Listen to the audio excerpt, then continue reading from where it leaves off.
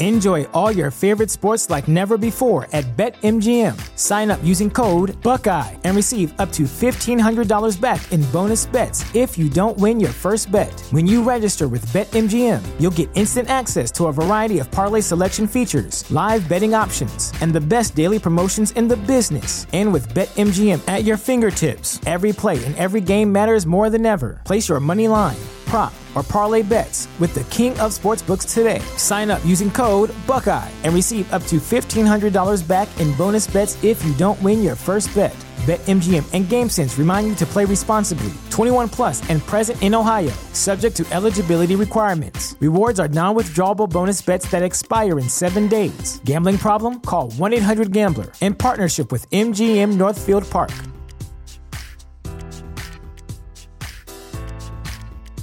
Presented by T-Mobile, the official wireless partner of Odyssey Sports. With an awesome network and great savings, there's never been a better time to join T-Mobile. Visit your neighborhood store to make the switch today.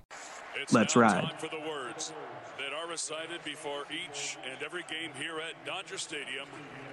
Take it away, Finn. It's time for Dodger baseball.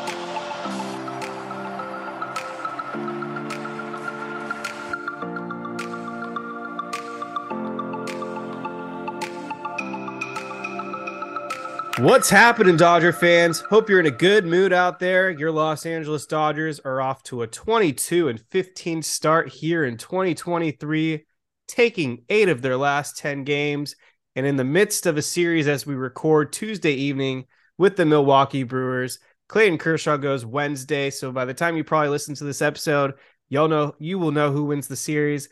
But your Dodgers coming off an interesting game that started off with Noah Syndergaard throwing 1 inning, but he had to be removed because he had a blister or a cut. We don't really know the full details yet in his right index finger, leaving the Dodgers bullpen to do a lot of work, and they absolutely came through. They threw 8 innings.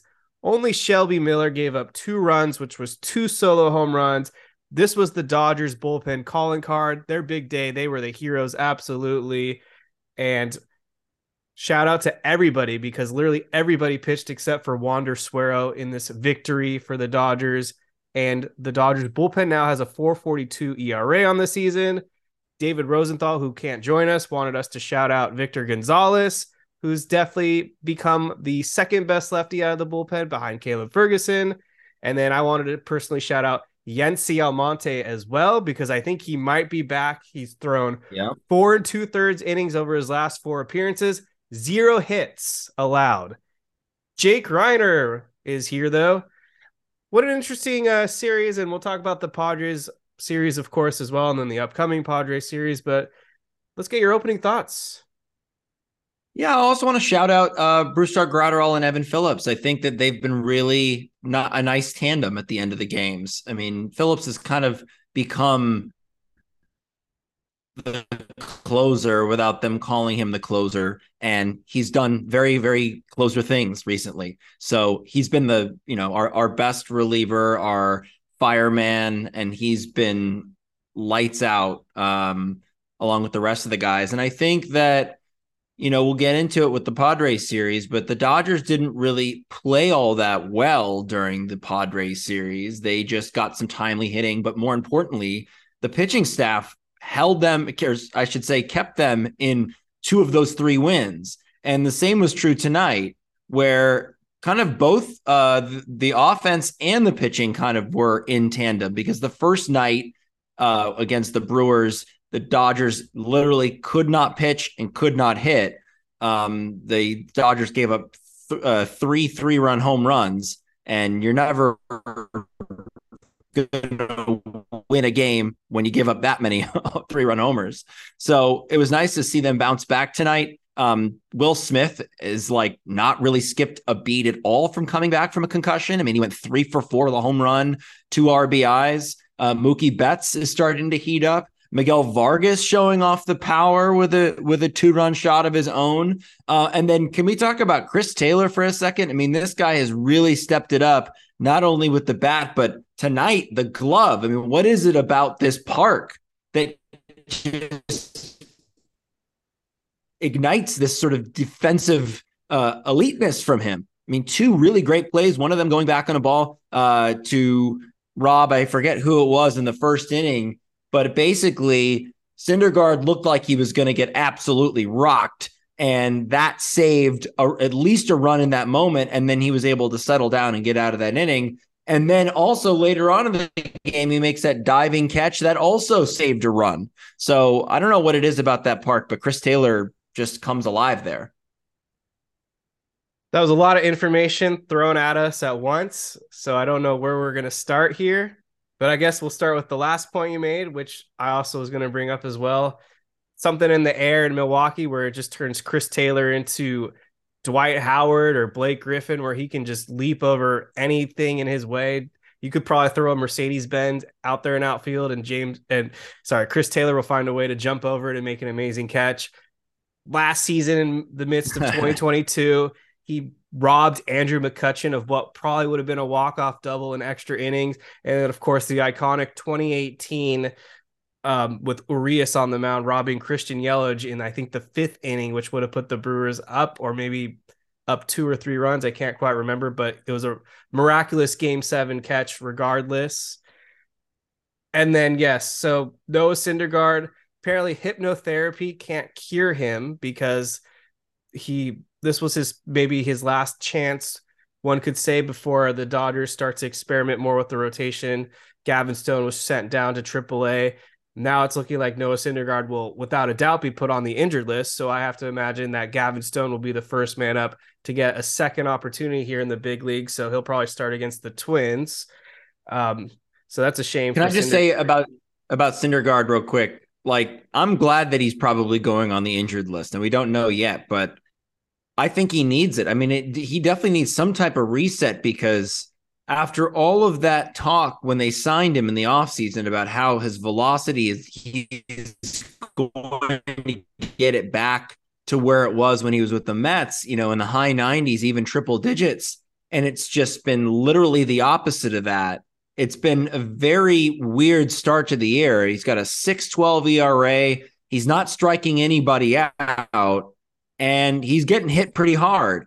And so this sort of cut on his finger may be a blessing in disguise to give him a little break and figure it out, because he does not look good. And right now, you start thinking about October always with this team. There's no way I would start him in an October game with the way he's pitching right now. Yeah, the Noah Syndergaard hypnotherapy stuff is very weird. But Jake, you brought up a player that it's worth mentioning and going even further detail, and that's Will Smith. He has just been on a tear. 10 for his last 26, 385 batting average, 2 home runs. Over those 26 at-bats, he only has 1 strikeout, which means he's absolutely seeing the ball well, and he's not chasing and getting strikeouts. So even when he's getting out, they're productive outs. And I mean, this guy is in a tight race right now with Sean Murphy of the Atlanta Braves for all-star catcher starting duties. 329 batting average on the season, 421 on base, 1,026 OPS, 5 home runs. Yeah. He's one of the best catchers, if not the best catcher, you could make an argument, in baseball. And it has been nice. Well, it's sort of a kind of a negative and a positive, because JD Martinez is on the injured list. But with him out, they've been able to get Will Smith more at-bats as the designated hitter when they want to give him a rest from catcher. But the problem is that we can't have these lineups where you're rolling out like Michael Busch, Miguel Rojas, and Austin Barnes all in the same lineup. That's tough. So they're going to have to balance that once JD comes back, which apparently he's coming back pretty soon. So I'll be interested to see how they do that, because not having Will Smith in this lineup is very detrimental to the entire lineup. Because he's our number 3 hitter. And when you're resting your number 3 hitter as much as you need to, because they're your catcher, you'd like them to get as much at bats as possible. That's what worked so well, these last season when they had, Will Smith his bat still in the lineup. The Dodgers' record with Will Smith in the lineup is also just insane this season too. I think they're a below 500 team without him, and well above 500 with him. Yeah, I'm not surprised in the slightest because he's such an impactful player every time he comes up to bat. So my final thoughts with this Brewers series before we move on: the Dodgers finally slayed the demon that is Eric Lauer. They can hang it up on their It's about time, right? My yeah, goodness. they can hang it up somewhere in the Memorial Museum clubhouse or whatever, saying on May 9th, 2023, convincing win over Eric Lauer. Yeah, and I was just looking it up. He's got like he had like a 7-1 record with a under 3 ERA against the Dodgers in his career. Like that is just the most random thing. And you think about it, like each year the roster kind of changes a little bit, so it doesn't make any sense. Yeah, it's just stupid. I've had enough time about the Brewers. They'll beat Wade Miley, I'm pretty sure. Hopefully that doesn't age poorly. We got some questions. We got to talk about this Padres series. This wasn't gonna escape the show, and David made sure we would we would ensure this is our idiot of the week, and that's the Padres scoreboard people, graphic designer, marketing person. I don't know whose idea it was. Let's just say the organization. It's an organizational failure.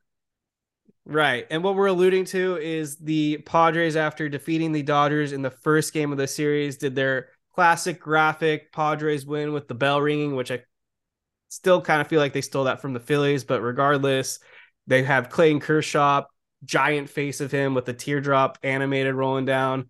Just a classless move by these Padres. And, I'm not even one of those fans that are really triggered or outraged. Like, I get that they're poking fun and trying to fuel this rivalry that they really want to happen. Like the Padres would rather beat the Dodgers than anything else probably ever, which is why, in my opinion, over the last 25 years, find me a more disappointing, underachieving franchise in the sport than the San Diego Padres. Like, what have they done? Absolutely nothing. Their NLDS victory of the Dodgers is their crown achievement at this point. Yeah. And for a team that had literally less than nothing to show for their franchise, you'll never find a fan base that chirps more than them. And I've never understood that. I just don't get it. And the cool thing though about this whole thing, and you can also get into the whole like Mookie Betts corn thing as well, that sign. But one thing that I love about this Dodgers team is that they don't take the bait. They don't, get into the fray. They don't like nothing. It was like they asked Kershaw about that meme and he said, well, I just have to pitch better. He always talks about his performance. Well, if I didn't pitch as badly as I did that night, and that was really the only game so far this season that he's been bad, then of course, they can do whatever they want. And it aged so poorly because the Dodgers end up winning the next 2 games and win the series after all that. Exactly. Yep. The Dodgers won convincingly with the pitching in game 2, 2-1 score, the runners in scoring position, something I want to get into in a second. But the final game was like the game of the year. Like this Amazing. is what ESPN is drooling for. Like, perfect timing for them to get this on a national broadcast. I had to pay like $30 to freaking watch this game on the plane because I couldn't miss it. I had like free Wi-Fi for 20 minutes. I was like, oh shit, this is going to be a battle. I'm just going to pay the $30. I'm like, how was the reception up there? It's good. I flew American Airlines, and if you're going to pay $30, it better be good Wi-Fi. So wow, I'm surprised. So it was good, but yeah, this game was crazy. I mean, the Dodgers were down. Let's just get to the 9th inning to fast forward. Then we can move a little back. I mean, Josh Hader in to close it out. Dodgers down to their final out in a 2-1 game. Mookie Betts with the biggest home run, in my opinion, of the Dodgers season, ties it. That's what you call clutch. Dodgers were then able to force it to extra innings. And in the 10th inning, Michael Busch was able to play hero. He put the Dodgers on top 3-2. And then James Outman hit that massive home run to right field, 5-2. Evan Phillips came in. There's your closer, who I've been saying all season. I know David feels differently, but this isn't even a debate at this point. Evan Phillips has established himself as the Dodgers closer. If they need to find another fireman arm, they got to trade for someone. But you look at Evan Phillips in every single of these save situations so far, the heartbeat looks slow. He looks as composed as could be. He reminds me of freaking Eric Gagne out there. I just feel like I can put him in any situation and he's going to lock it down. Yeah, there's not been a lot of relievers in Dodgers history that you can watch as they go out on the mound and have literally no nerves or worries about. I mean, there was a stretch there where Kenley Jansen was that guy, and you didn't have to worry about him in the ninth inning. But there was a portion of his career towards the back half of it with the Dodgers where you did sweat it out with him. I don't need to tell you about the times you sweated out with Craig Kimbrell. That was an absolute disaster. But you mentioned Gagne, and that was one guy, Gagne, Takashi Saito. Those guys, you knew when they came into the game that it was a lock. And the great thing about Evan Phillips that's so great is that it doesn't matter if you give him a clean inning or not. There's some guys on this team you can't really give a clean inning to, like a Phil Bickford or even an Almonte or a Vesia. It's tougher when they have runners on base, but it doesn't matter for Evan Phillips. He comes in, clean inning, runners on, bases loaded, nobody out. He can get you out of any situation. It's actually quite insane how dominant and good he is. But I want to rewind a little bit to that at bat with Mookie Betts and Josh Hader.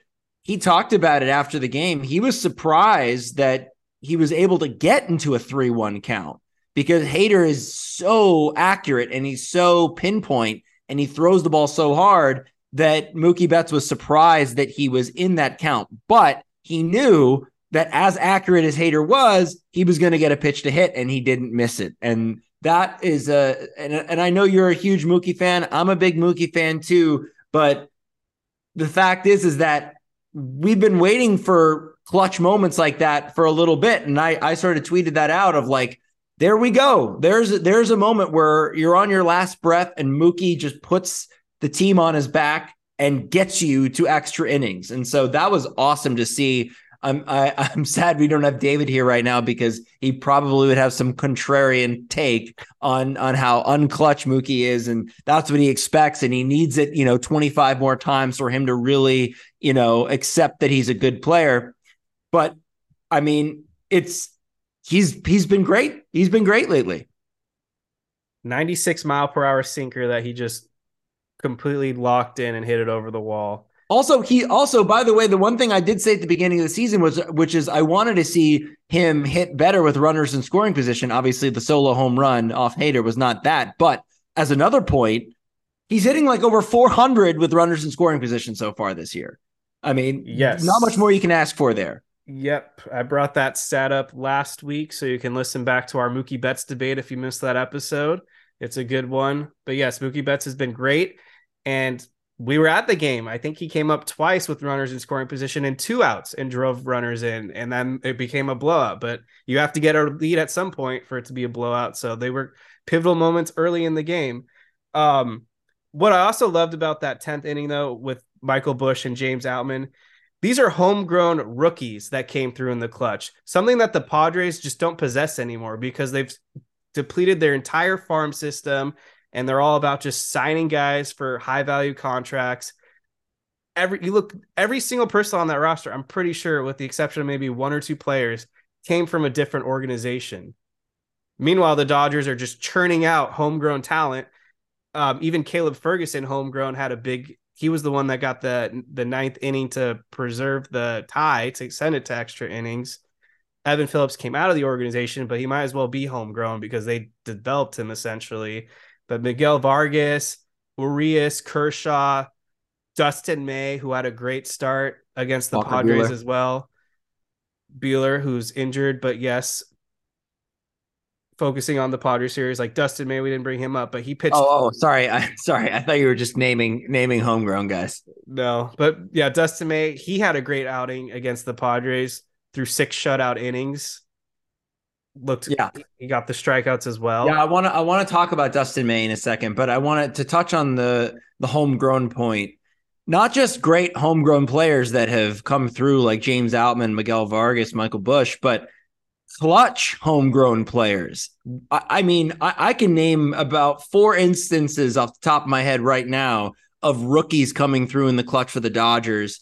And I don't have to go that far back to 2019 when we had the 3 rookies hit walk-off home runs in 3 consecutive games. Will Smith, Matt Beatty, Alex Verdugo.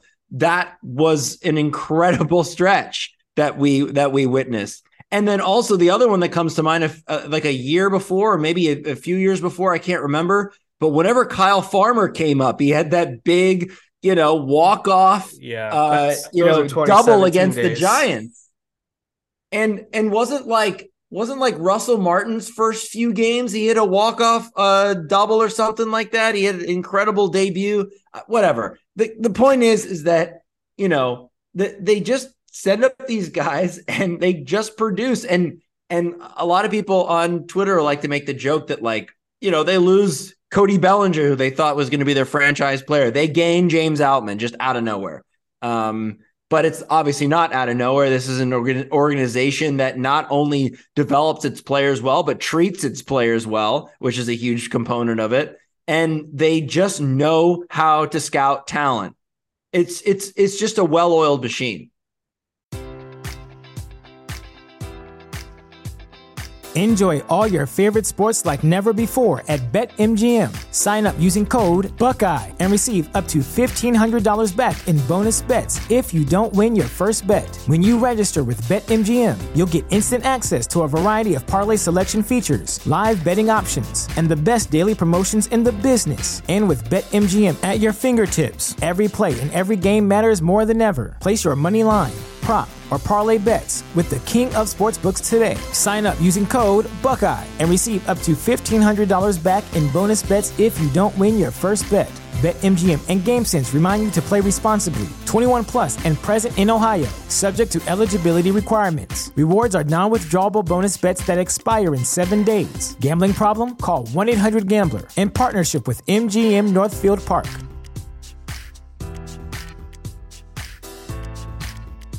Support for this podcast and the following message come from Corient. Corient provides wealth management services centered around you. They focus on exceeding your expectations and simplifying your life. Corient has been helping high achievers just like you enjoy their lives more fully, preserve their wealth, and provide for the people, causes, and communities they care about. As one of the largest integrated fee-only registered investment advisors in the U.S., Corient has deeply experienced teams in 23 strategic locations. Corient has extensive knowledge spanning the full spectrum of planning, investing, lending, and money management disciplines. Leverage Corient's exclusive network of experts to craft custom solutions designed to help you reach your financial goals, no matter how complex they may be. Real wealth requires real solutions. For more information, connect with a wealth advisor today at Corient.com. That's Corient.com. Corient.com.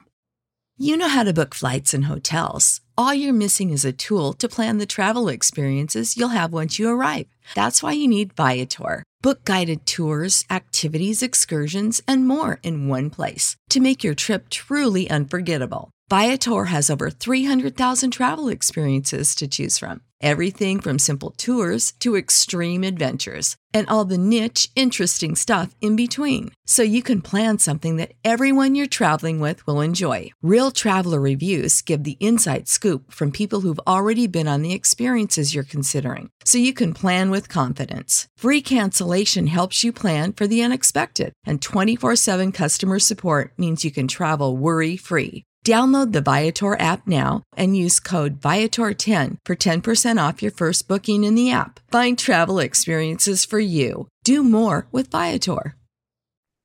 You want to continue with the Dustin May point?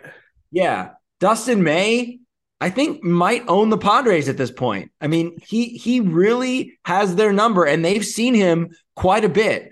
And the way that Dave Roberts and company lined this series up was kind of perfect. I mean, you had Kershaw, Urias, and May all lined up against the Padres. And with the exception of the Kershaw start, which was kind of a blip on the radar, Urias and May pitched great. against the Padres in big games. And we talked about how crucial these games are, given the fact that the Dodgers and Padres don't play as much, don't play each other as much this year as they did last year. So these in-division games are even heightened even more. And to go on the road and win 2 out of 3 is just monumental. Definitely. What was I going to go with? So my 2 complaints with this series, first of all, they got to do better with runners in scoring position. This was just the NLDS carried over. Fortunately, the pitching came through, but they went 3 for 24 with runners in scoring position, a 125 batting average. The first 2 games, they didn't have a single hit with runners in scoring position. Absolutely unacceptable. So I'm going to get to another point in a second because this is a great question, but that's one area I need to see the Dodgers improve in. The second area is the containment of Fernando Tatis Jr., who went off in this series after being kind of a non-factor for the Padres thus far. But in this series, he was their MVP, 429 batting average, 2 home runs, 4 runs driven in, and 2 doubles. It seemed like early on, especially in the games, he was getting on base or hitting home runs. Then our relievers were able to neutralize him more. But yeah, Tatis was the reason the Padres were even in these games. Yeah, it's just fortunate nobody else decided to show up to the park. But yeah, he gets up for those series. He always does. And the Padres typically do as well.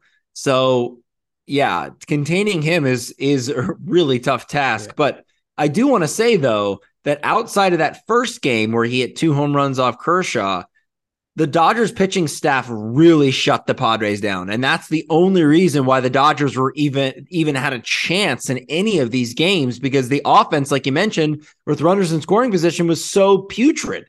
I mean, I tweeted this. In the 2 wins, the pitching staff, that's starters and relievers combined, they combined for 19 strikeouts, just 4 walks, and 3 runs in both of those games. I mean, they really shut the Padres down. And then in the final game, the bullpen pitched a shutout, only giving up 1 hit collectively. I mean, that's unbelievable. The turnaround of this bullpen, because a few weeks ago we were talking about how much of a gas can they were, and they were. Yeah, and I don't know the fat. I don't know what's changed, but I mean, obviously they sent down Vesia. Well, they sent down Vesia, but Jackson. We talked. Well, that was a no-brainer.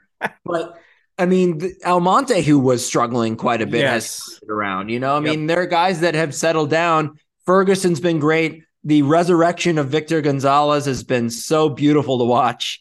Evan Phillips, and then Brusdar Graterol, who has been solid, although he kind of, what was a game that he kind of, when did he blow that save? Was it Muncy walk-off Kimbrel Grand Slam game? Right. Yeah. So he's been a little shaky, but for the most part has been solid. Yeah. And that's the point. We've brought it up now. Like, the Victor Gonzalez is replacing Vesia. Almonte doing a complete 180, being a high leverage arm again, giving up no hits. Sending down home run derby Andre Jackson, because every time they would put him in, he basically gave up 5 runs per outing, thus inflating our bullpen ERA. Shelby Miller's been solid for the most part. Yeah, despite today.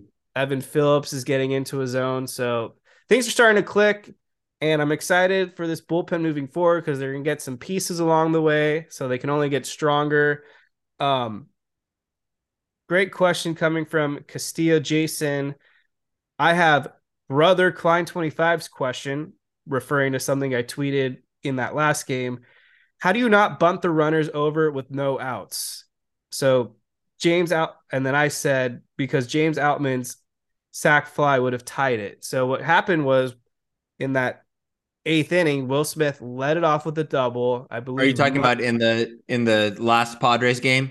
Yes, the last game, the 8th inning. I believe it was Will Smith led it off with a double.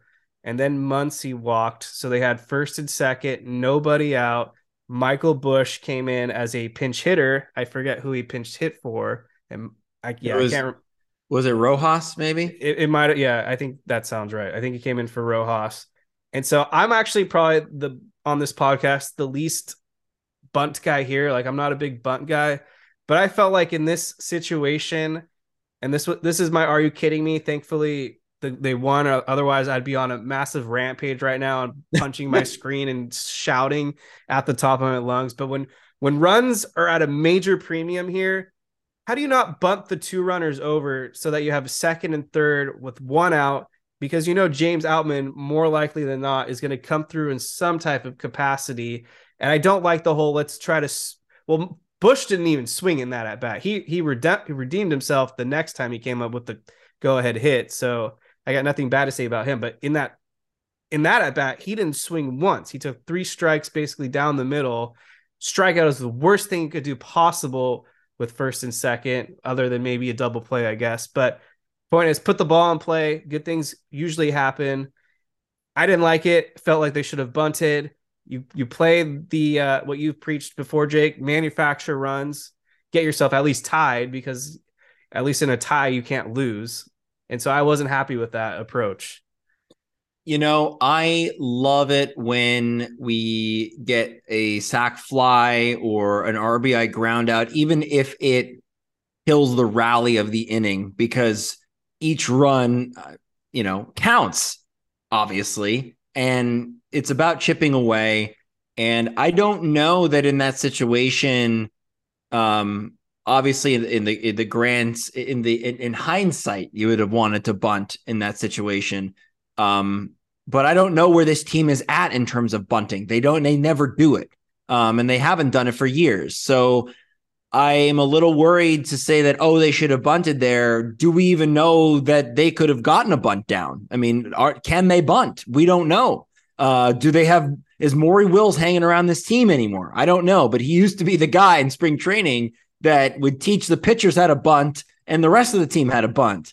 And it's weird too, because for someone like Dave Roberts, who bunted a lot and was a good bunter and bunted for base hits and was kind of a manufacturer speed threat because he didn't really have a lot of power. So he was able to kind of slap the ball every which way and use his speed to manufacture runs. I'm surprised this team isn't a little scrappier. But as we've kind of talked about, they're a slow team. They don't really steal bases. Now they've ramped it up in recent weeks, in a recent week, I should say. They have, forced the issue and are running and are being successful. So I'd like to see more of that. I want to see more scrappy, grind it out type of baseball. That would be nice. But again, I haven't seen evidence that they can, bunt a runner over. That's fair. Yeah, they do it very seldom, less and less as they, especially with this universal DH. But it'll be interesting. The Padres will come back now to our home turf, another Friday through Sunday series. Dustin May going once again against the Padres, facing Blake Snell once again, who we beat finally. He still pitched great, but we got the win, so that's all that matters. Then you got Julio Urias against Joe Musgrove, who also pitched great. And then finally, I'm excited to see this matchup. Let's see what Tony Gonsolin can do against Michael Wacha. Gonsolin coming off a great outing in the loss against the Brewers, and he's looked better and better as his pitch count has gotten up. I mean, he has an ERA still under 2 in the three starts he's made so far, Tony Gonsolin. So this is probably the toughest competition you could possibly get in the regular season. So looking forward to that matchup. And Gonsolin, if we can, because I know that we can't really talk about Gonsolin with David around. He did look really good in that outing against the Brewers. He just made one bad pitch, and it was a really bad pitch. But overall, I'm liking what I'm seeing so far. Again, you have to, what was that? Is only his third outing so far this season. So, and he's coming off an injury. So I think we got to cut him a little bit more slack as he gets ramped up. But I like what I've seen so far, minus that one pitch. I mean, he's looked pretty solid. Yep. He is very underrated, without a doubt. I'll talk more about him as the season moves on, but nothing else to really add about Tony Gonsolin. He just gets it done. True workhorse, shows up, gets you what you need in the regular season, stockpiles those wins. Any predictions in this Padre series? Do you think a different Padre might play the hero? Do you think a particular Dodger is going to go off in this series? Any bold predictions? Will there be a fight? Will there be some type of crazy play? Anything that you just want to throw out in the universe? Yeah, I'll take one. I'm going to do one bold prediction. The Dodgers will shell Blake Snell. Wow. They'll shatter his soul. I like want that. it. I think Eric Lauer was the preview. That's a guy that always has had the Dodgers number, and they brought it to him today. I think it's time Blake Snell gets his, and I want to see it at Dodger Stadium because that's going to be demoralizing for him and the Padres. So that's one thing I'm going to see. I'm looking forward to it. I kind of want to see a big series from Freddie Freeman. I want to see you stole him. my thunder. Oh, sorry. No, yeah, you can jump in on that too, because I really want to see him carry and really be a force. And he's had a great season so far. But in terms of his imprint and fingerprints on these games, you're not really seeing you're seeing him play more of a complementary role as opposed to a real force. And I really would like to see him take over. Yeah, I'm on board with you. I think this is the Freddie Freeman series. I think the Dodgers can win 2 out of 3 again, especially against Michael Wacha and Musgrove. I think Freddie Freeman's going to have at least 3 extra base hits in this series. One of them for sure a home run. I think he'll drive in at least 4 Dodgers, hopefully more than that. But I will say a 400-ish batting average, the base hits, all that. This is the Freddie Freeman series.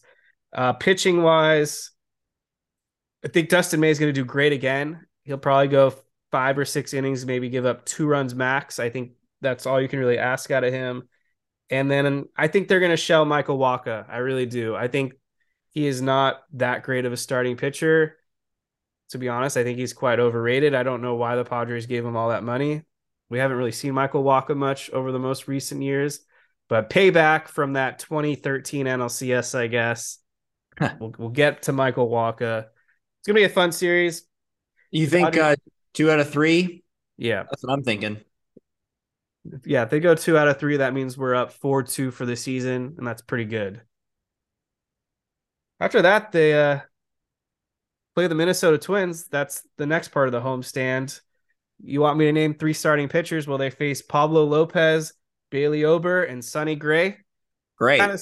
Kind of sucks, but also a good test at the same time, because whatever is fueling up Sonny Gray right now, he is pitching like the best starting pitcher in the American League. I mean, oh, I know. I have him on my fantasy team. He's been great. Yeah, just to pull up the stats, I mean, the 33-year-old is slow loading. Sorry. Here we go. The 33-year-old is 4-0, 135 ERA over 7 starts. Yeah. And Pablo Lopez has some decent outings too.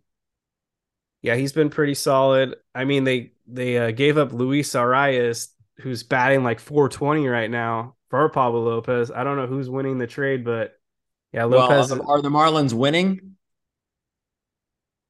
They're like borderline 500. Yeah, they're not going to win because they're the Marlins and they don't spend, but they're developing a decent team. But yeah, they're not a true threat. But yeah, I mean, 2-2, 3.77 ERA. I mean, I think so far the Twins are winning the trade because they're leading the AL Central. Yeah, definitely. Yeah, I mean, the Twins are sneaky solid. I don't have too much input on their offense. I know that Carlos Correa is off to a abysmal start. His OPS is barely over 600. He's like a 200 hitter.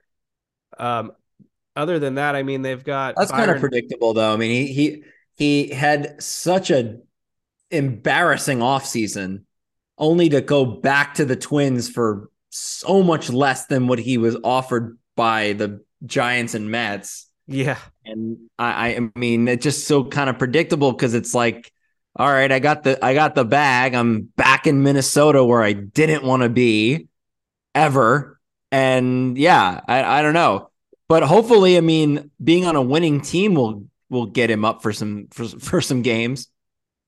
Well, so far the Medicals are winning because 185 batting average, 261 on base, 5 home runs. For whatever, even what he got, I think it's still like close to 200 million. That's not good return on equity so far, or return on investment, I should say. But I mean, none of these guys really hit for average. I mean, Byron Buxton, 233 hitter, 8 home runs. Joey Gallo, who was off to an incredible April, looks like he's really fallen off. He has a 189 batting average Dude, with I have seven. him. I have him on my fantasy team. I think he's like 0 for his last 15 or 20 at bats or something like that. Then there you go. He's fallen into a slump. Max Kepler, another guy who they were trying to trade, 213. So I remember last season we went into Minnesota and we carved him up. That was like Andrew Heaney's Dodger debut. He had like double-digit strikeouts. Chris Shaw's phantom perfect game. Yep. So yes, the Twins are technically in first place, but this is a team we seem to always figure out. So I think we can take that series as well. Yep. All right, let's hit some quick questions and close out the show. To Roscoe on Twitter, should there be any changes to the lineup? Some of the players that he wanted us to highlight would be Michael Busch, Trace Thompson, David Peralta, and then I'll throw in Checo for Teen's question. What will the Dodgers do with Trace Thompson? Will the Dodgers trade for a lefty masher in the outfield this season? So a couple things to address. A lot of players to choose from in that list you just mentioned, Kev, but I think we got to start with Trace Thompson because he sticks out like a sore thumb. He is brought in there to hit lefties. That's kind of the only time he gets playing time is against left-handed pitching. He simply can't do that.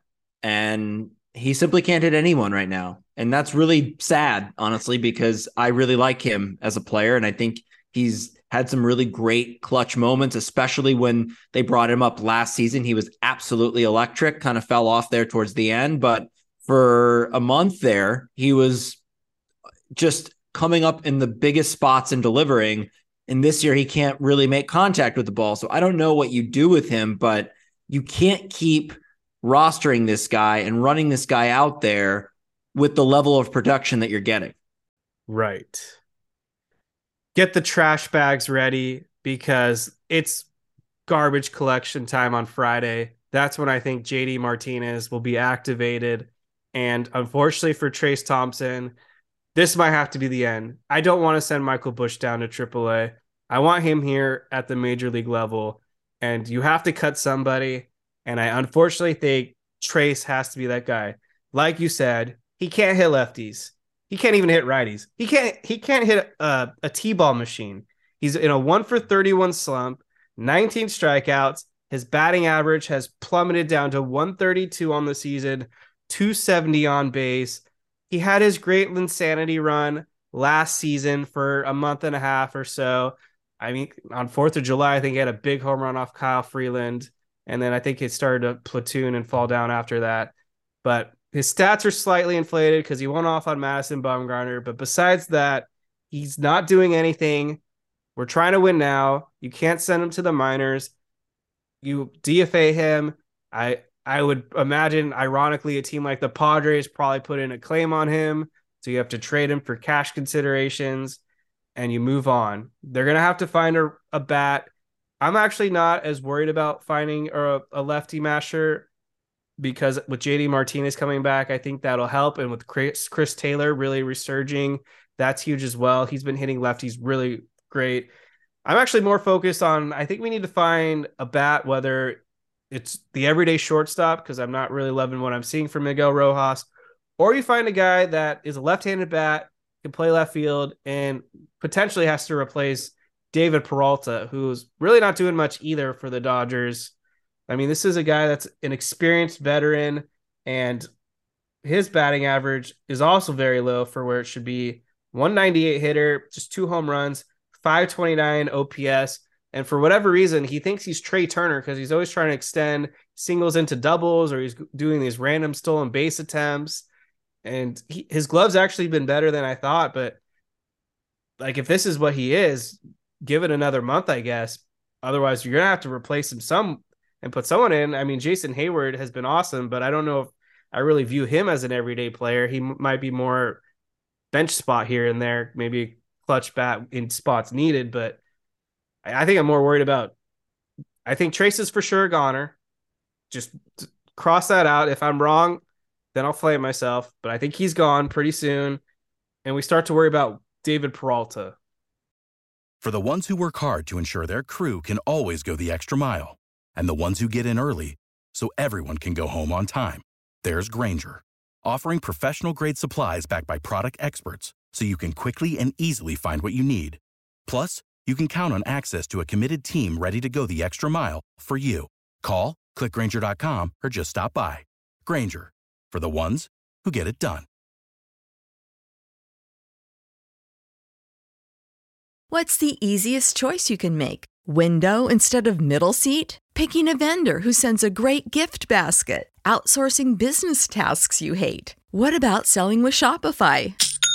Whether you're selling a little or a lot, Shopify helps you do your thing, however you cha-ching. Shopify is the global commerce platform that helps you sell at every stage of your business. From the launch your online shop stage to the first real-life store stage, all the way to the did we just hit a million orders stage. Shopify's there to help you grow. Whether you're selling scented soap or offering outdoor outfits, Shopify helps you sell. Wherever and whatever you're selling, Shopify's got you covered. Sign up for a $1 per month trial period at shopify.com/try. Go to shopify.com/try now to grow your business, no matter what stage you're in. Shopify.com/try. When you need mealtime inspiration, it's worth shopping Kroger, where you'll find over 30,000 mouth-watering choices that excite your inner foodie. And no matter what tasty choice you make, you'll enjoy our everyday low prices, plus extra ways to save, like digital coupons worth over $600 each week. You can also save up to $1 off per gallon at the pump with fuel points. More savings and more inspiring flavors make shopping Kroger worth it every time. Kroger, fresh for everyone. Fuel restrictions apply. Here's my feeling about David Peralta. Yes, is he producing on the field? No. But what I am seeing from him are the intangibles. And what I mean by that is his leadership in the clubhouse, his leadership in the dugout. He is a spirit guy. He is a guy, a veteran guy that brings people together. And I do see that in the dugout. You know, they've got the train conductor motion now. That's his thing, the freight train. He has a walk-off single this year, so he's got a clutch moment under his belt. I wouldn't write him off just yet. I would like to see a little bit more of a sample size with him to where we see if he can really pan out. And I don't think you really need to make a big decision on him just yet, given the fact that the Dodgers are winning and they're number one in the division right now. And so you don't really need to panic and make these moves. But Trace Thompson is so bad that you kind of can't ignore how bad he's been. And so that's why I think maybe a move to release him might be in his future. I don't know if that is as soon as Friday, as Kevin suggests, but we're definitely going in that direction. Get those trash bags ready. And no, yeah, I agree with you about David Peralta. I'm giving him a timestamp of June 30th. That's when I think you can make a fair evaluation of, okay, what's the future with this guy? Like you said, he brings the intangibles. So did Jason Hayward. So we have a lot of leadership. So does JD Martinez. So not really worried about missing veteran leadership. I mean, you got Miguel Rojas in there as well. A lot of guys have really been, mentoring the rookies. You got Hayward helping out Outman, and then you have Vargas getting help from Rojas and Martinez. And so there's definitely a lot of grooming. And then Tony Gonsolin has been a mentor to, I want to say, Ryan Pepio. Mm-hmm. I think he took him out or whatever during spring training, and it was giving Didn't him advice. Pepio say that when he was on the podcast? I think so. And then, but it's carried over afterwards too. Yeah. So yeah, I mean, I'd be curious to see who Gavin Stone, the first guy to help him, was. But yeah, so the point is, lots of leadership. We can wait on Peralta. Essentially, he's just Hanser Alberto at this point. So let's hope the bat starts to wake up. But yeah, he's proven it a lot, so I'm not too concerned yet. Final question coming from official MMPN on Twitter. This is a big year for Dodger rookies. Yes, it is. Who is your favorite Dodger rookie of all time? Oh, that's a really good question. My favorite Dodger rookie of all time. Do you have one off the top of your head? Because I got to think about this for a second.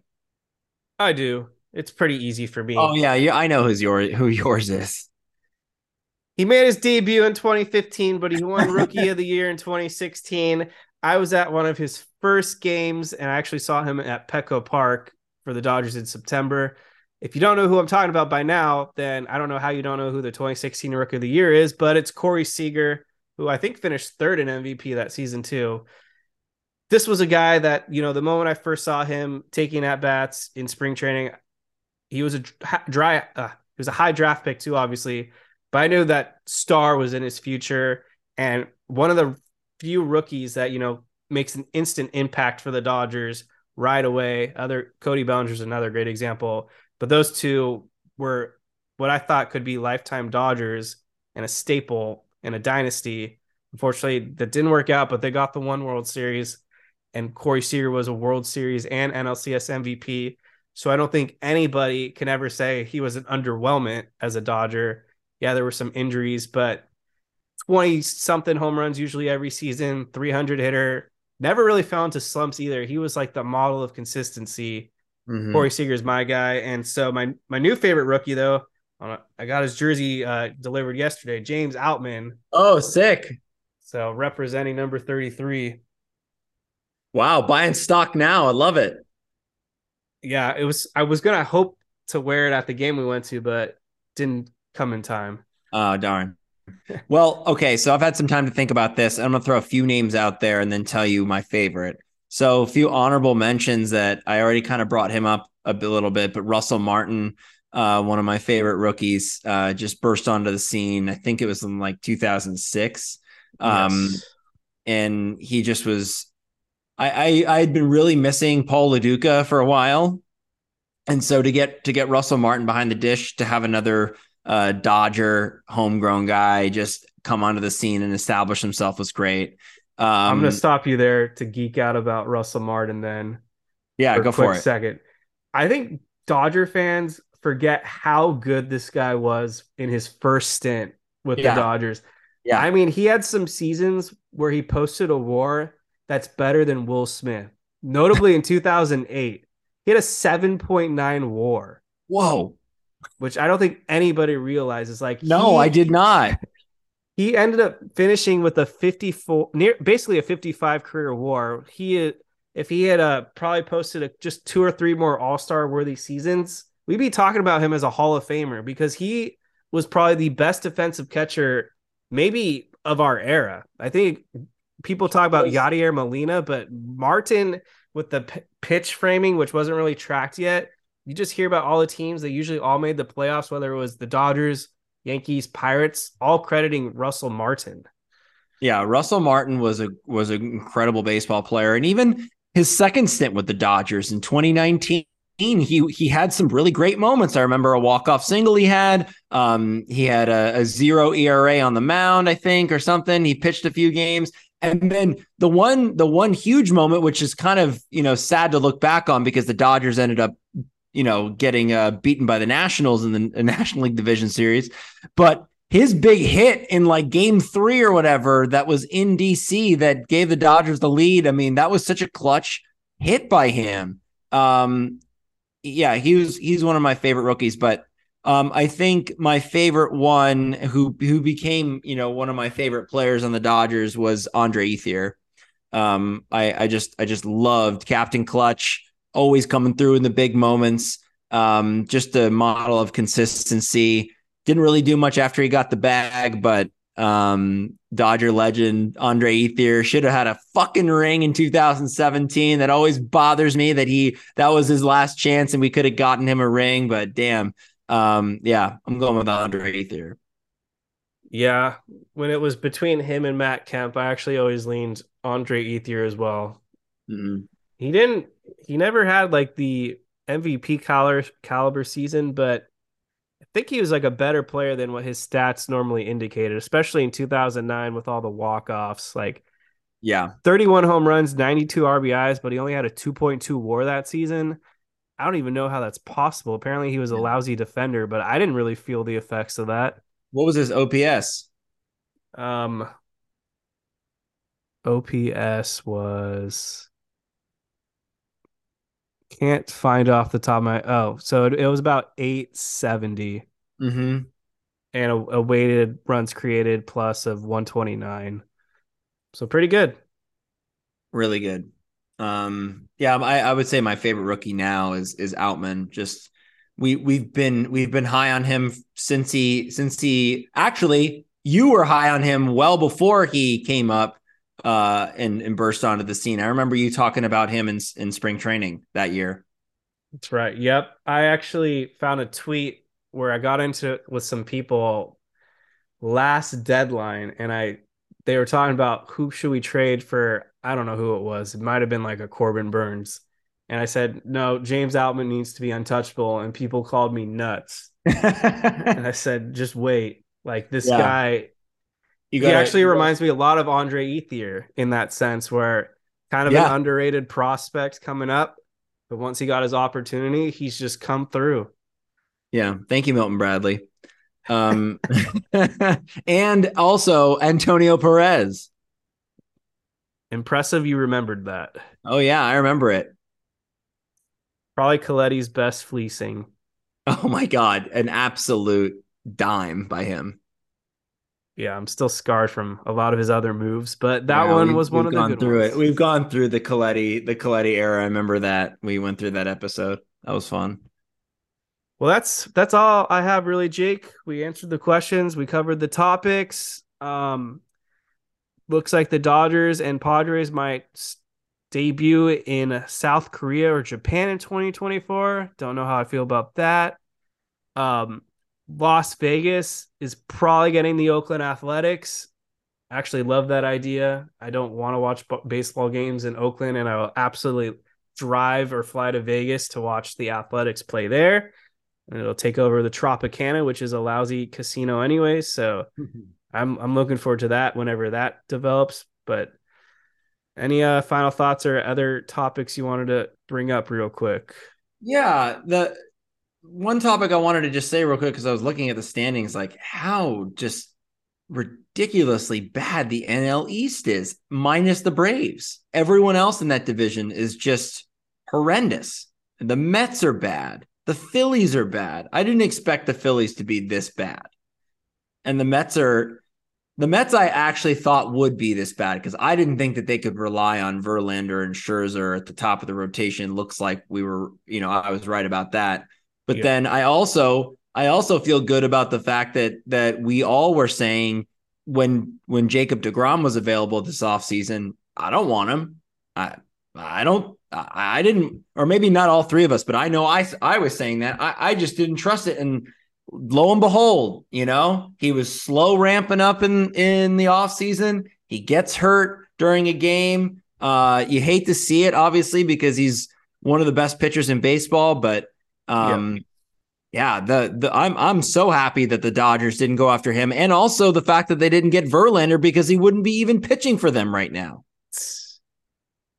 Yeah, I was comfortable giving DeGrom like the Scherzer contract, but not 5 years. And I'm happy we didn't re-sign Trey Turner, who's hitting 261 with a 302 on base. I was so happy letting him go. I was so furious with him and his defense in that Padres series that I was just like, nope, sorry, you're done. You were terrible with the bat in 21, terrible with the glove in 22. Sayonara, pal. We don't need you. Yeah. And on the Mets, unlike last season, this season they actually are frauds. I think, the strongest against them, saying, like you as well, I don't trust Verlander and Scherzer at the top. Their lineup isn't really that impressive either. I mean, besides Pete Alonso and even Nimmo, who's starting to dip a little, they don't have that many bats that scare me. Yeah. I don't think they're making the playoffs. I think they're going to have a worse record than the Marlins, to be honest, which will be ironic because one spent like $400 million and the other spent like $50 million. Yeah. No, the Mets are bad. Yeah. But all right. So this is my final thought about the Dodgers. I'm liking what I'm seeing consistency wise. I was wondering when this sort of rocky beginning was going to kind of even out a little bit. And it seems like they're starting to click together. The bullpen has come around like they've done a complete 180 collectively. The hitting with runners in scoring position has been an issue for a little bit now since the beginning of the season. It continues to be. I want to see more small ball, at least just sacrifice moving runners over, hit and runs. I want to see more scrappy baseball from this team, but they are hitting for power a lot. So that seems to be working. But the problem is a lot of the time when they're not hitting home runs, they're not exactly scoring. So that's kind of what we saw in this recent Brewers game where you saw a little bit of a combination of that. That's why they were able to put up 6 runs. But I am liking what I'm seeing from this team. It is nice to kind of have a little bit of a rhythm going. Absolutely. I just love the integration of mixing rookies with veterans. I think the last couple seasons they were too veteran happy and maybe a little complacent where they weren't as open to adjustments. And I think with using some of these hungrier guys like the Outmans, Vargases, and then Bush, hopefully a little more, there's just more adaptability. And I think it's bringing life to these veterans. Kind of a tribute to what happened with Yasiel Puig and Juan Uribe. Yasiel Puig, another rookie that I loved.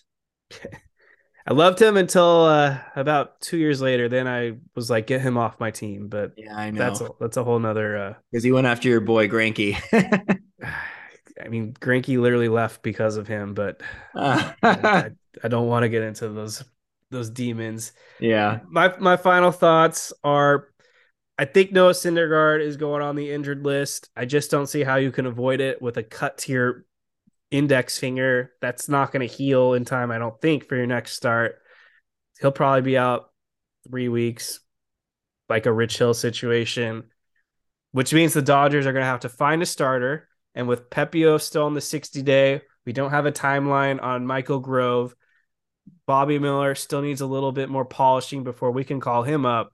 I think this is Gavin Stone's second opportunity, and he'll face the Twins more likely than not. So it might be the next episode where we're talking about what our thoughts were on Gavin Stone, but I want to see them use more of these rookies. I want to see Gavin Stone get some starts. I want to see Bobby Miller get some starts. Those are the I want two to see. I want to see more consistent starts for Gavin Stone. I really do, because I feel like it's hard to judge him based on these sort of spot starts that he's making. And I know it's going to be hard when you kind of have a full rotation. Gonsolin is back, but depending on what happens to Syndergaard, I'm really hoping that they give Gavin Stone a big runway. Yes. And I saw Gavin Stone in the airport. For those that didn't see it on Twitter, I reported that he was being sent down to AAA. I don't know. I didn't realize that players go through LAX like us normal folk, but that happened. And Wander Suero hasn't been very good, so we'll see what happens with him. Yeah, he looks bad. I think we'll close the show out here. Quick shout out sponsor to TickPick. With the Lakers 1 win away from the Western Conference Finals, maybe buy your tickets now for the Lakers hosting the winner of the Suns or Nuggets when we get to games 3 and 4. What's your prediction? Are they closing it out? They closing it out? Lakers will win it in game 6. All right. So you think the Warriors will survive and push it back to LA? I do. I think the Warriors have one game of fight in them. Klay Thompson and especially Jordan Poole have just been atrocious the last couple games. Draymond Green has been a non-factor as well. Everyone not named Steph Curry has been bad. I mean, Dante DiVincenzo showed up a little bit in game 4, but yeah, it's just the Steph show. So yeah. I really hope that the Lakers can just close it out, because I'll just say this one point about the Lakers. they're old and they need rest. And if that Suns Nuggets series can go as long as they can take it, that only benefits the Lakers in the long run. Definitely. And no service fees at checkout for Tick Pick. But yeah, great time of the year with what your friend said, watching Lakers games in the playoffs during Dodgers regular season games. Great combo. Mm-hmm. And with that being said, make sure to subscribe to the Incline Dodgers podcast wherever you listen. Watch us on YouTube, 5-star ratings, yada, yada. Still early in the season. Baseball seasons are just too damn long, but that's what we're here to entertain you people. So everyone have a great week ahead. We'll recap this next Padres series and share our thoughts on wherever the Dodgers might be a week from now. So thank you guys for listening. We're out.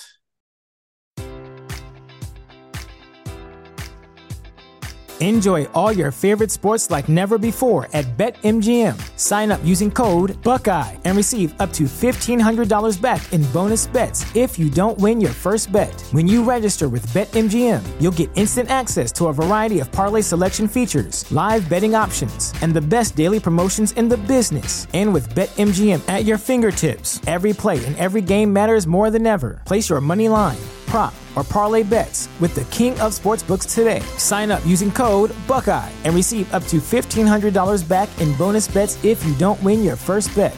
BetMGM and GameSense remind you to play responsibly. 21 plus and present in Ohio, subject to eligibility requirements. Rewards are non-withdrawable bonus bets that expire in 7 days. Gambling problem? Call 1-800-GAMBLER in partnership with MGM Northfield Park.